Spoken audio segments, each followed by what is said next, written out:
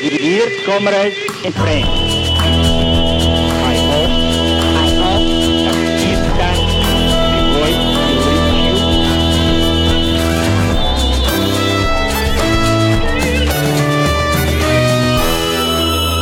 you. You're listening to Red Flag Radio. My name is Ros Ward. We record this show on Indigenous land that was stolen and never ceded, that always was and always will be Aboriginal land. Welcome back to Red Flag Radio. I know we've had a little bit of a break. It's Thursday the 27th of January and we're in 2022. Another epic year, no doubt, to come. I wanted to thank our Patreon supporters for your continued support. If anyone wants to join them and support us as part of your New Year's resolutions or whatever people do at the beginning of the year to make themselves feel good, I think this would make you feel really good. Patreon.com/Red Flag Radio Podcast, the most radical, revolutionary, socialist podcast you'll find here, broadcasting from Australia and around the world. And thanks to our international listeners, and a shout out to all of you too. And welcome back. We've had a bit of a break between episodes, as you might have noticed if you're a fan or if you're new and you've been looking at the back catalogue. Quite a lot going on, as you can imagine, including me finishing my PhD. So congratulations to me. Thank you. We wanted to start this year with kind of just going back to basics, I guess, and a discussion about where we are politically and why we think on this podcast that people listening, if you're not already, should be convinced of socialist politics, but not just that, but kind of getting more active this year within socialist politics and socialist organisations. So that's what this episode is about. Where are we and what's going on? What the fuck is going on in the world, and what can we do about it? So I'm very pleased to have Jess Lenihan, who's first time on the podcast. I can't believe it, because she's a friend of mine and a comrade and a socialist, obviously. And Naui Jimenez, who is here partly as a socialist, well, fully as a socialist, but partly because you might know her and she doesn't want you to know her from her face around on posters around the Moreland area in the last election for the Victorian Socialists. Also an environmental activist, and if you've been to any of the campaign against racism, fascism counter rallies to the far right in the last few months, you'll have seen Naui up on the stage giving them what for in a very impressive way. So that's Naui and Jess. And, of course, Liam is back with us. Yep. This podcast wouldn't be here today if it wasn't for Liam. So how have you been?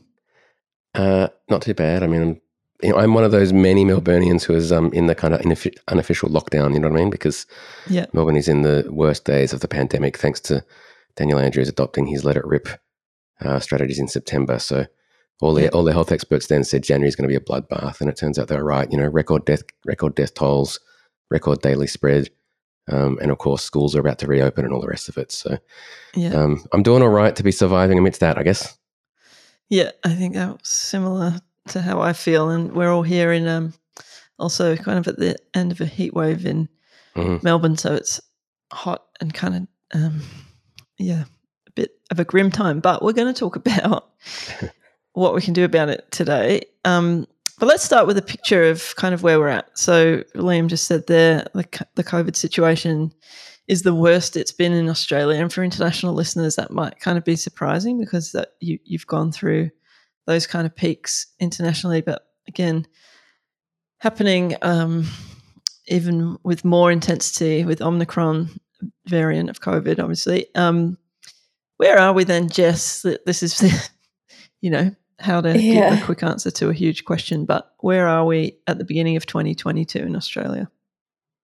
Yeah, well, like as Liam alluded to, and you, Ros, we've gone from a situation where there was barely any cases in Australia for a long period, so kind of bumping along the bottom of the graph, to a situation now where there's quite an extreme social crisis playing out.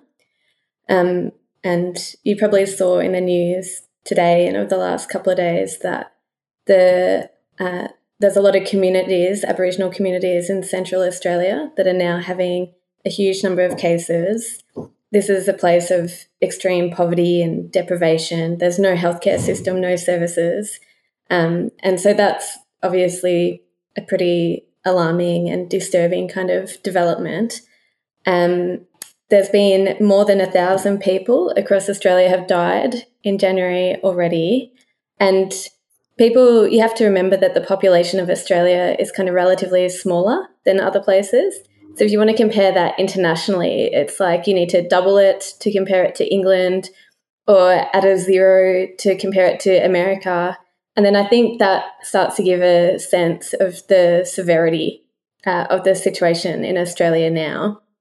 And so that is important for socialists to highlight, because in the media and the approach of the ruling class is to really actually just kind of play this down, so they'll cover it and there's stats out there, but not with the kind of just energy and vitriol that situation really warrants. And you think if it was 1,000 people dying from some other situation, like 1,000 Scotch college kids caught something on campus, like the kind of mass outcry that you could have, compared to what has happened now, 1,000 people gone when it was not their time, that really shows, I think, how much it's all kind of being glossed over, how much the media is trying to just make it white noise, okay, there's a cost, but it's the most important thing is that we just keep open, and particularly keep the economy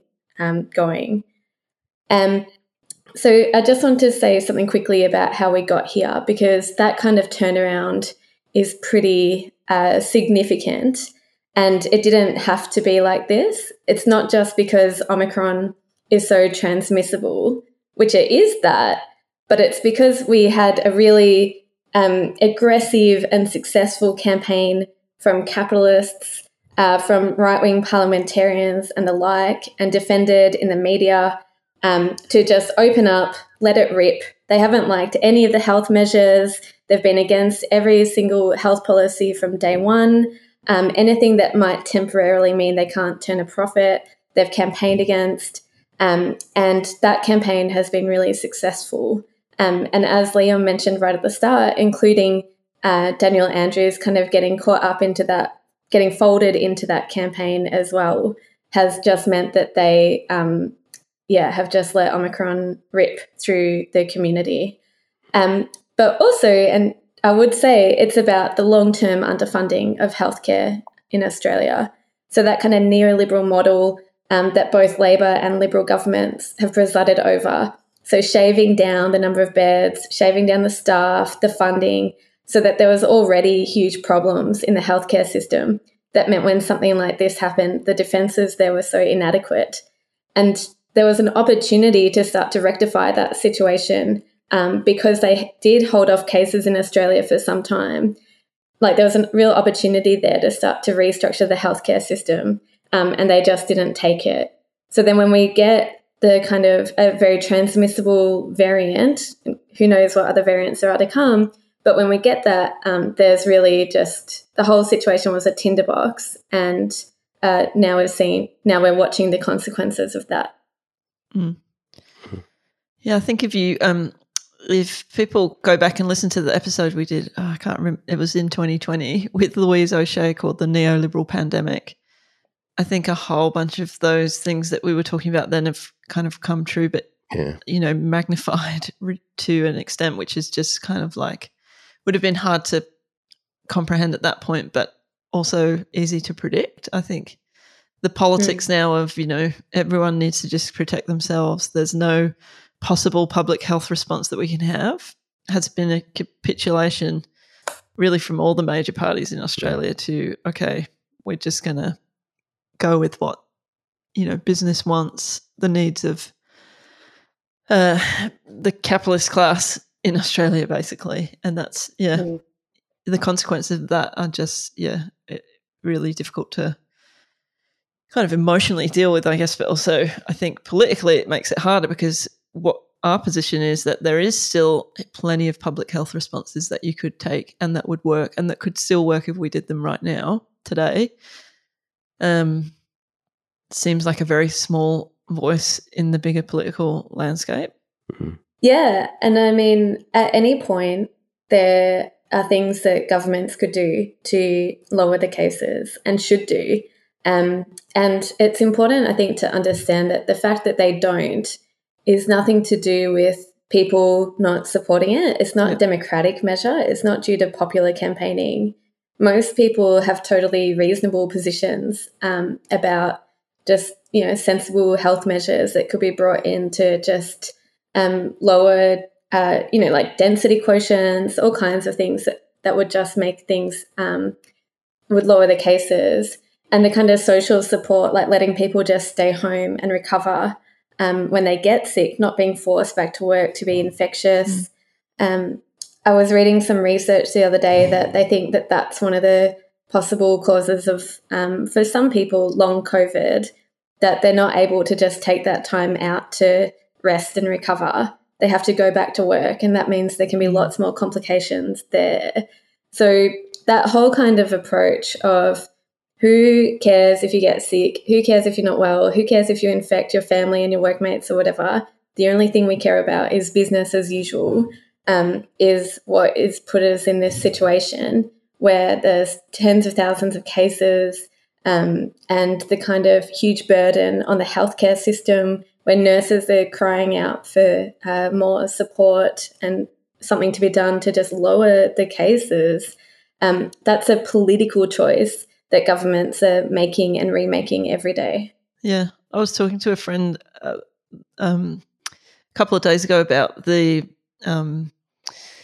kind of requirements for isolating if you've had COVID and the fact that it went from 14 days to 7 days. And she was like, but wait, how has the science changed about this? And I was like, the science hasn't changed. She's like, wait, but it can't just be a political thing because they want people to go back to work. That can't be it, can it? Because it's not safe, right? It's like, correct, it's not safe, and correct, it is just a political decision because they want people to go back to work. And it's like, I think people find that contradiction, like they want to find another way to explain it, but it's just so obvious now that these measures are being dropped or changed or amended purely for the sake of profit making.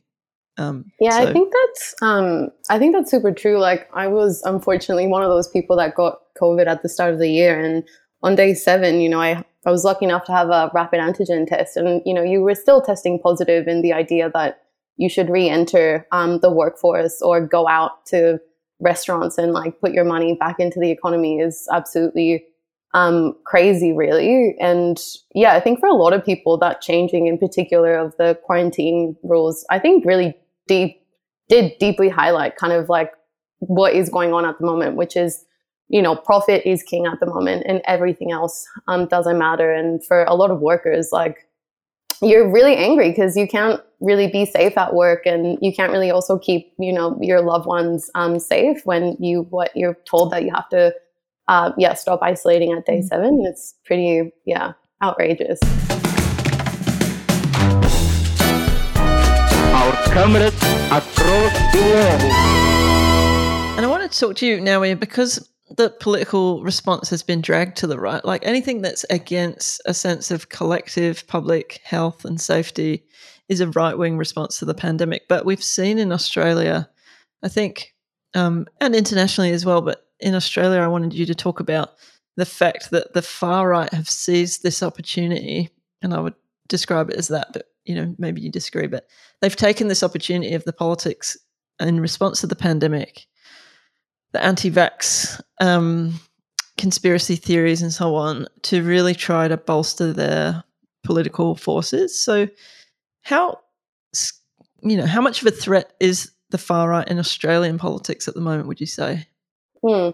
Yeah, I mean, it's a bit of a combustible situation at the moment, because I think the far right is growing in strength and numbers, and the so-called freedom movement in Victoria has been quite strong, bringing out thousands, tens of thousands of people out on the street on a weekly basis, and I think on the one hand, the really kind of like fringe far right elements are leading it. So we have people like Harrison McLean, who is one of the key organizers of the anti-vax movement.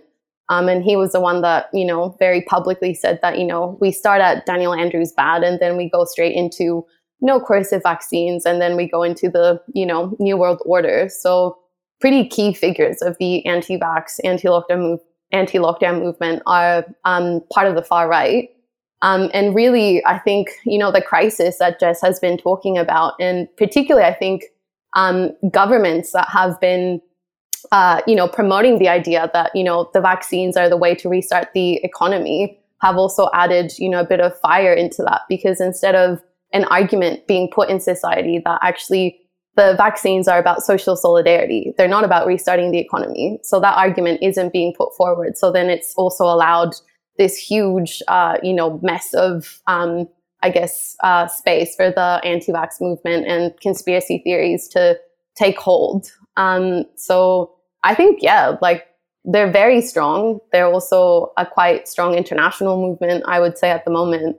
And we are seeing kind of also Australia, I think in particular, catching up with the rest of the world when it comes to the development of a right-wing political movement, uniting also with political parties. So, people would have seen that, Reignite Democracy, who are the people leading these, freedom movements, have joined in with United Australia Party. And actually, really outrageously, Harrison McLean is going to run for the UAP in the seat of La Trobe. So, yeah, clearly quite, strong, I would say. And not much mainstream kind of political contestation with them. Even Dan Andrews, who's the person that they've attacked the most, hardly says or does anything about it. Totally, because it also benefited him. He's going into a state election, and having this right-wing movement on the streets kind of makes him look more legitimate, and kind of like, he's doing the right thing by, introducing lockdowns and doing it for the people, when really he's actually been the main person also trying to reopen the economy and endanger people's lives. And I also kind of think that you have to say that, like, this right-wing political movement, all of their demands have actually materialized at the moment. Do you know what I mean? There's no lockdowns. They're talking also about getting rid of QR codes. Do you know what I mean? Like, all of the economy is reopened, and their political demands have materialized, and it's the worst it's ever been. And Jess, you've done some research around the international far right, Yeah. How does this fit? Is the Australian example sort of typical of the international stuff, or does it have its own kind of flavour, do you think? Well, like a bit of both, but there's definitely a real pattern to these, freedom protests, so-called, around the world, because you've seen all across Europe in particular, but they just, this kind of campaign based on, as Naomi was explaining, a right-wing backlash to public health measures, measures that are basically about social solidarity, like doing your bit to help the vulnerable, doing your bit to help, people who need it. That's obviously absolute anathema to the far right worldview. So they found a really natural political space in the right-wing backlash to those health measures. And that is, so like in Italy, they smashed up one of the trade union buildings, like what happened in Melbourne here. There's been kind of just taking up the anti-communist, anti-public health kind of, those sort of classic far-right tropes.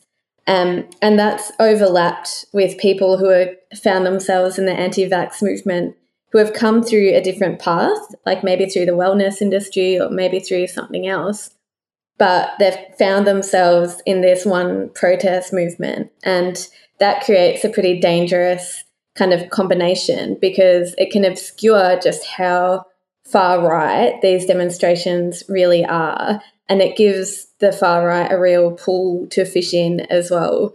So that's a really negative development that's happened in a lot of places around the world. And that's a real improvement in the fortunes of the far right from a kind of the last couple of years before that. there's been like kind of two main strategies that the left has had in response to that. So in a few places, they've tried to really kind of reach out to the people at the far-right protests, which sounds weird when you say it out loud, but it's a real strategy that's been tried in lots of places. And to to sort of be sympathetic and, the left has our own criticisms of the state and all that kind of stuff, and just try to kind of win a certain number of the people who are at the far-right protests kind of back over into the fold of the left. And that's been a real failure. And that has led to people being, booed off stage at demonstrations and a real disorientation, because they're orienting to people who are really the most backwards and right-wing people in society at the moment. And then the other very kind hard to change your position from there is the other thing I think about that's so ludicrous. It's like attempting to reach out. Nobody wants you, and then you're like, well, I didn't want you anyway. It's like you can't really do that. You're just stuck there. So anyway, sorry. Next strategy, better one. Well, just quickly, like there was a story from one of the French demonstrations where a socialist, like someone of the left, and like a principled left-wing person, this isn't some like cynical bullshit thing, gets up on stage at one of the freedom protests, and he starts off by saying, okay, we are facing a worldwide pandemic, at which point he's immediately booed off stage because they don't agree with that. They think that COVID is a conspiracy, it's all made up by governments for nefarious ends, et cetera, et cetera. So there's not even that sort of like, it's like, what are you winning people to here? They don't agree with any of the very obvious things that are happening around the world. So anyway, so that has not been a success.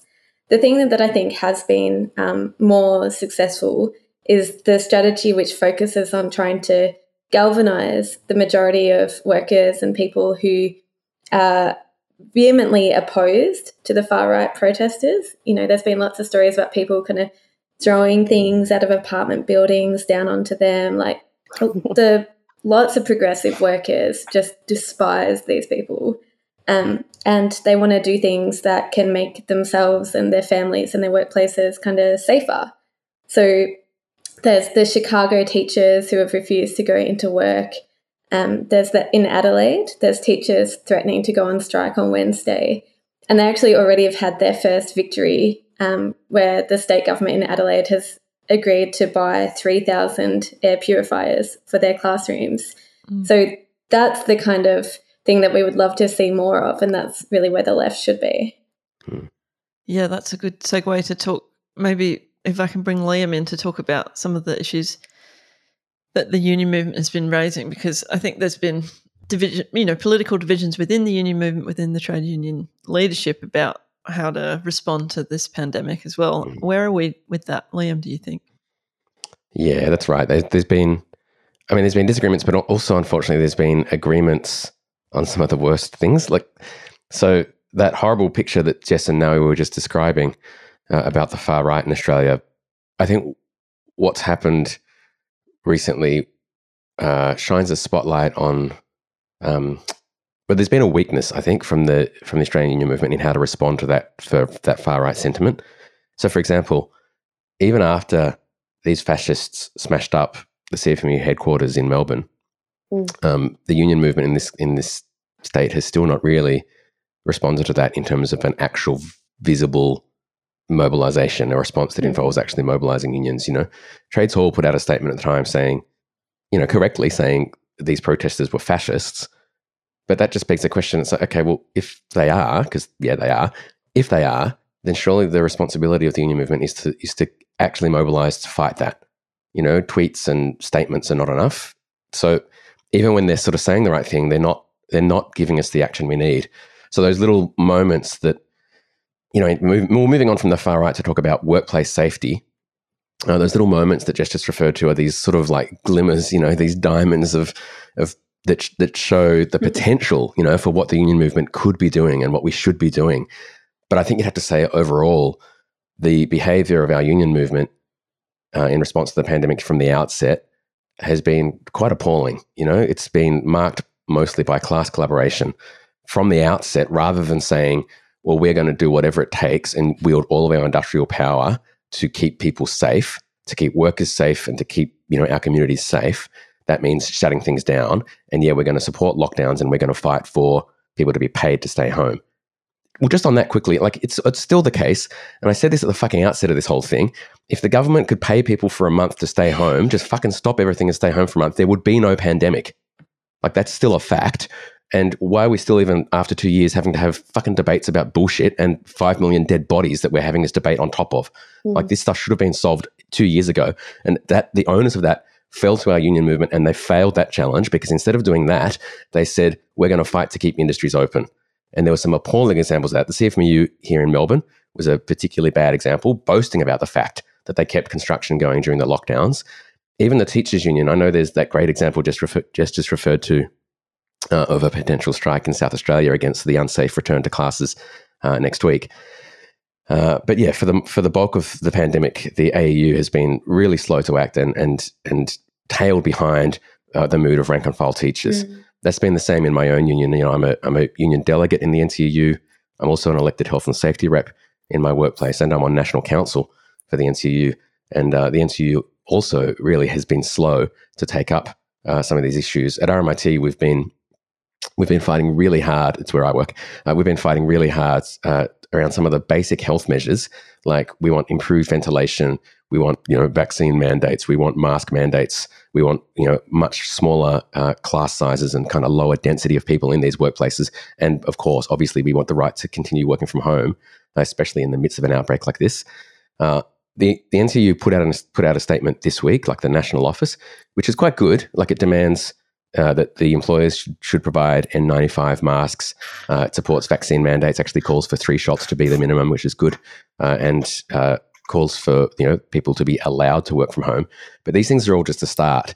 It's very late in the game to be putting this stuff out now. What we need to be doing is picking up the thread that the thread that came out of the ACTU's response to the appalling situation in relation to the isolation requirements. So if you cast your mind back a few weeks to the National Cabinet decision, I think Jess just referred to, or Naui, about the isolation requirements, when National Cabinet said, basically, we don't care if you're sick, we don't care if you've tested positive, just get back to work. They fucking did that. Like those workers in Tay's Meatworks, the abattoir in South Australia, who were forced back even though they were tested positive.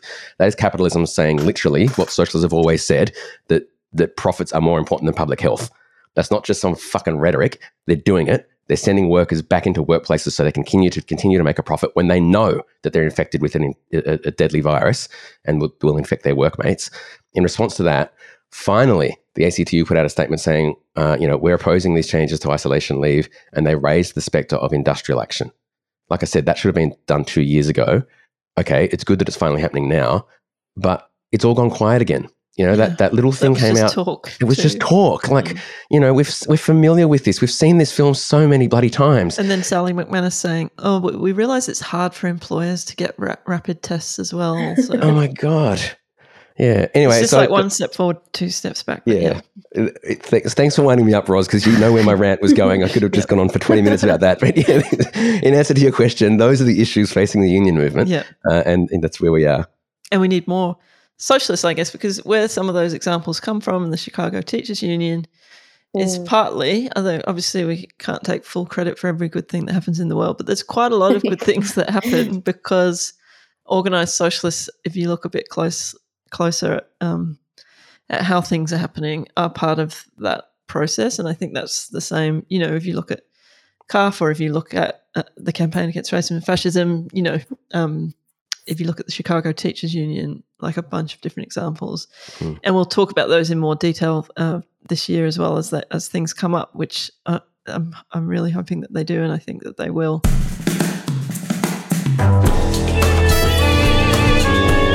The way of the revolution as Lenin marked. A couple of issues just to finish off these discussions. I guess now this will be a federal election year, and we'll have more discussion of that on the podcast, and we'll get some people on from the Victorian Socialists, some of the candidates potentially in the future as that gets a bit closer. But are there some local issues that you think are worth raising resulting from this crisis that people kind of get their teeth into now? I mean, yeah, but at the same time, in many ways, they're the same issues that have just been kind of like accentuated by the pandemic. I think the casualization of workers is a huge one at the moment. If you're a casual, you're a close contact. Now there is absolutely no support from the government to give you a little bit of money to be able to keep the community safe. I think that one's going to be huge. I also think that, questions around housing affordability, honestly, if you zoom out into a bigger picture, climate, I think, is a big issue at the moment. We've all seen like the disaster that happened in Tonga and how that, has created this huge also kind of like climate swing in Australia, where all the eastern beaches have been closed because, there's going to be torrential rain and like pretty hectic waves. And this has impacted the rest of the world. Also, I think the Liberals in particular are having, the worst climate policies. So I think questions around, honestly, like workplace safety, access to welfare, climate are going to be big questions in the coming year, because for the first time in a long time in Australia, I think these issues of political crisis are being deeply felt because COVID has completely rocked your personal life. And I think that people are seeking answers, and it's just not good enough to just think like, or say like, oh, the Liberals are just, just not very good at their jobs. It's kind of a wider political framework of these political parties being capitalist parties that only care about making money. And I think the Labour Party actually slots into that perfectly as well. I think that is going to be one of the impacts of the pandemic in a kind of in a more medium-term political way. I reckon that it's been a time where, because of the extent of the crisis and the fact that it's reached but basically everyone, but it's impacted people in different ways in a very extremely class-focused way, like that I think people will start to think about, or people have already started to think about their own values, like what is more important to me in life, being safe or having a job where my boss treats me like shit and, what can I do about that?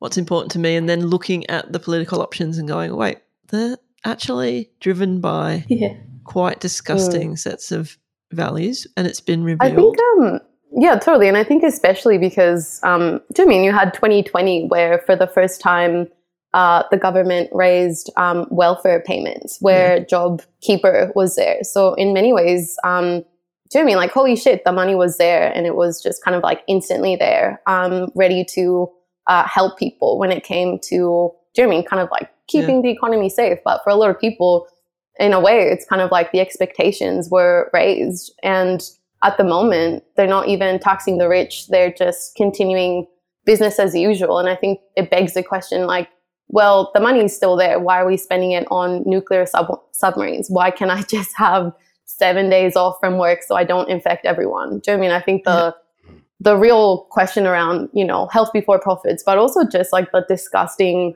way that capitalism functions is really being exposed at the moment. And I think that it really does open lots of opportunities for the left. And I think it really makes the argument that we need to be organized to be able to kind of like be that political alternative at the moment and be able to say these things and actually, have people that can actually back these political positions. And Jess, well, my last question for you, and it relates to this, I guess, that there's been some coverage in Red Flag, but a bunch of other places, quite mainstream media outlets, that have covered the fact that during the pandemic, when, we're all in this together, supposedly, is the rhetoric from the political leaders, we've all got to do it tough. Actually, there are people who are not doing it tough at all. The richest people in Australia are buying up their Teslas, cruising around, isolating as much as they want in their holiday houses, doing whatever the fuck they want, and their profits from their industrial, ownership, not work, are going up and up. Like the graphs, it's just staggering to think that there are people, while everyone else is, doing it tough together, who are just getting richer. Is this part of what motivates you as a socialist? And how do you explain this, I guess? Yeah, I mean, like one of the examples that just kind of was seared into my mind was that thing about that Gina Rinehart more than doubled her whole fortune. So she's gone from 16 billion, which is like just an amount of money that should never be concentrated in the hands of one person, like 20 times more than one person should ever have access to 36 billion. And you're just like, I just found myself kind of like staring at that figure for a while, because it was just, you think about like, what could you do? Didn't she also just get an Order of Australia or something? I know. Yeah, oh my exactly. God. Yeah. And she's Thank the kind of person taking that all the money and having it yourself. Yeah. Golden handshake. It's been great. What a year. And that's sort of inequality like that you just see throughout Australia now, which Australia is like quite a rich country by international standards, but I think people have to understand as well that there's a real underbelly to that. Like there's a lot of people who don't get their share of that national wealth, but also just the level of inequality is just so extreme and growing as rich people just get so much richer. And that's money that could be going into the healthcare system or paying nurses or it just boggles the mind like what you would do with that money if you could actually, if you had could have a huge kind of national democratic conversation about like, we've got billions and billions of dollars here. We could give it to Gina Rinehart. She wants it. She's happy to take it. Or we could give it to welfare and to nurses and to all that. Exactly which way it would go. But so there's one factor in that, I guess, is they did quite well at a JobKeeper and things like that. So I think, like it was mentioned here, the advance in welfare for normal people, which is good and just shows that they could do that anytime they wanted to at a stroke of a pen.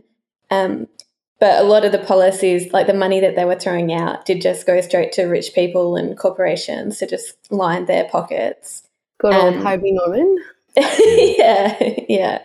Another winner. Meanwhile, you've got teachers that are scared to go back to work. Like it just tells you everything you need to know about Australia today. But the other really important factor here is about that profits and productivity are just massively outpacing wage growth. So there's all this money pouring into these companies, but the share of that workers are getting is falling proportionally. And that's despite, there's all these journalists talking about like, I'm really worried about wage rises, or there's some economists that are like, now it's very important that wages go up because that's part of a healthy economy, or, all this chatter. But it just, unless workers actually can get together and get organised and identify that portion that should be theirs and take it back through industrial struggle, that inequality is going to keep growing. And so every day you wake up and you see some other thing like this in the news and you just think, I've got to get back out there and keep fighting, because otherwise this situation is just going to continue and it's just getting worse. Yeah. Nawi, what keeps you fighting at this point? Rage and fueled by rage. Yeah. Well, I mean, honestly, there's so much to point to. I think at the moment, seeing the climate crisis really reach a new peak, I guess, is something that, keeps me going. Do you mean, I think for a lot of us who protested COP26, the real main narrative, I guess, coming out of that is net zero by 2050, which is the biggest lie that, we could ever possibly be sold. But I also think just even within this kind of crazy mix of politics that is happening, I think I've been massively inspired by, the strikes that workers have been doing. So, we saw Amazon warehouse workers go on strike to demand better, health and conditions in their workplaces. We're also seeing nurses speak out at the moment. We're seeing people still fighting for refugee rights, the refugees themselves fighting for their own rights. And I think it just really gives you a sense that we really just need to keep organizing, because the capitalist system just keeps throwing more and more shit. And we need people that, you know, aren't just totally bamboozled and depressed by the situation, but actually, you know, see an opening actually in this crisis of wanting to organize in whatever way, shape or form we can. Because, you know, like I've been part of CARFIN. We were part of the refugee campaign all of last year, and we had a few victories there where the Park Hotel refugees, like over 60 of them were released. And that was a result of the campaigns that we actually organized throughout the pandemic. And we were able to put a lot of pressure through mobilizing. So I think that there's also small wins that you can do in the here and now that are definitely worthwhile. And really the only way that we've been able to run campaigns like that has been because we are organized socialists, and we can say to people like, hey, this is happening right now. What are you doing? Stop doing that. Come down to Park Hotel and protest, you know? Yep. Yeah, it's Sunday. Yes, it's 6 p.m. But like, what are you doing? This is important, you know? So all of that, I think, is, you know, gives you a bit of, I don't know, fire in the belly to keep wanting to fight back. And there's going to be some more of those. We'll put the links to some of the upcoming protests if you're in Melbourne or near Melbourne at the Park Hotel. They're going to be starting up again. So if you haven't been to one, come along. Liam, I'm going to give you the final word around your around your reasons for being a socialist in 2022. What's keeping you going? Wow. Because when you frame it like that, and even just listening to Jess and Naomi speak, then it's you know, the implication being, well, it's such a hard time, you know, and how do we possibly avoid falling into a pit of despair and, you know, cling to, you know, some kind of hope for a better world? I think that's kind of what you're getting at when you say, you know, in 2022. And I think the reason I say that is because I'm a big believer in reading and studying history. And I think this is central to all socialists are, you know. It's why Marx in the Communist Manifesto said, you know, the history of all hitherto existing societies has been the history of class struggle. It's a great rhetorical flourish, but it's actually true. It's fucking true, you know. And one of the things we can look at. Smart. Sorry? That guy was smart. He was smart. He was smart. I know. Yeah. He knew a thing or two, yeah. But yeah, it's, you know, so one of the things that constantly inspires me to say, well, we're not the first to try to build, you know, an organization committed to revolutionary change and fighting for, you know, genuine human liberation. We're not the first activists to have tried to do that in a period where it seems like, you know, that it's impossible or that everyone should just fall over in despair.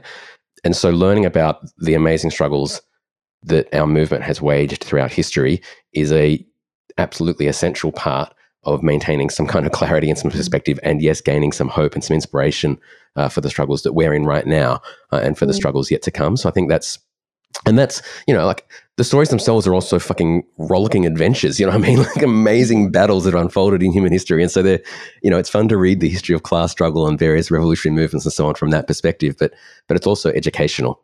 You know, we can learn about, and we need to learn about, you know, because we don't want to be having to fucking do this forever. And we don't want, you know, the next generation of socialists and revolutionaries to also have to look back and say, well, how did they get it wrong during the period of the COVID pandemic? You know what I mean? Like at some point we've got to get this shit right. Otherwise, you know, it's socialism or barbarism. Like we don't have forever to try to get it right. Yeah. So there's an urgency to reading about the past as well. And I think that's a big part of trying to understand the world, trying to understand how class war functions and how our side can actually win. And we should tell some more of those stories on this podcast, I reckon, this year to do that very thing and inspire people to read as well as listen to podcasts, although obviously listen to this one. Thank you so much, Jess and Naomi and Liam, and welcome back to 2022, everyone. Thanks for having us. You're listening to Red Flag Radio. We have a world to win.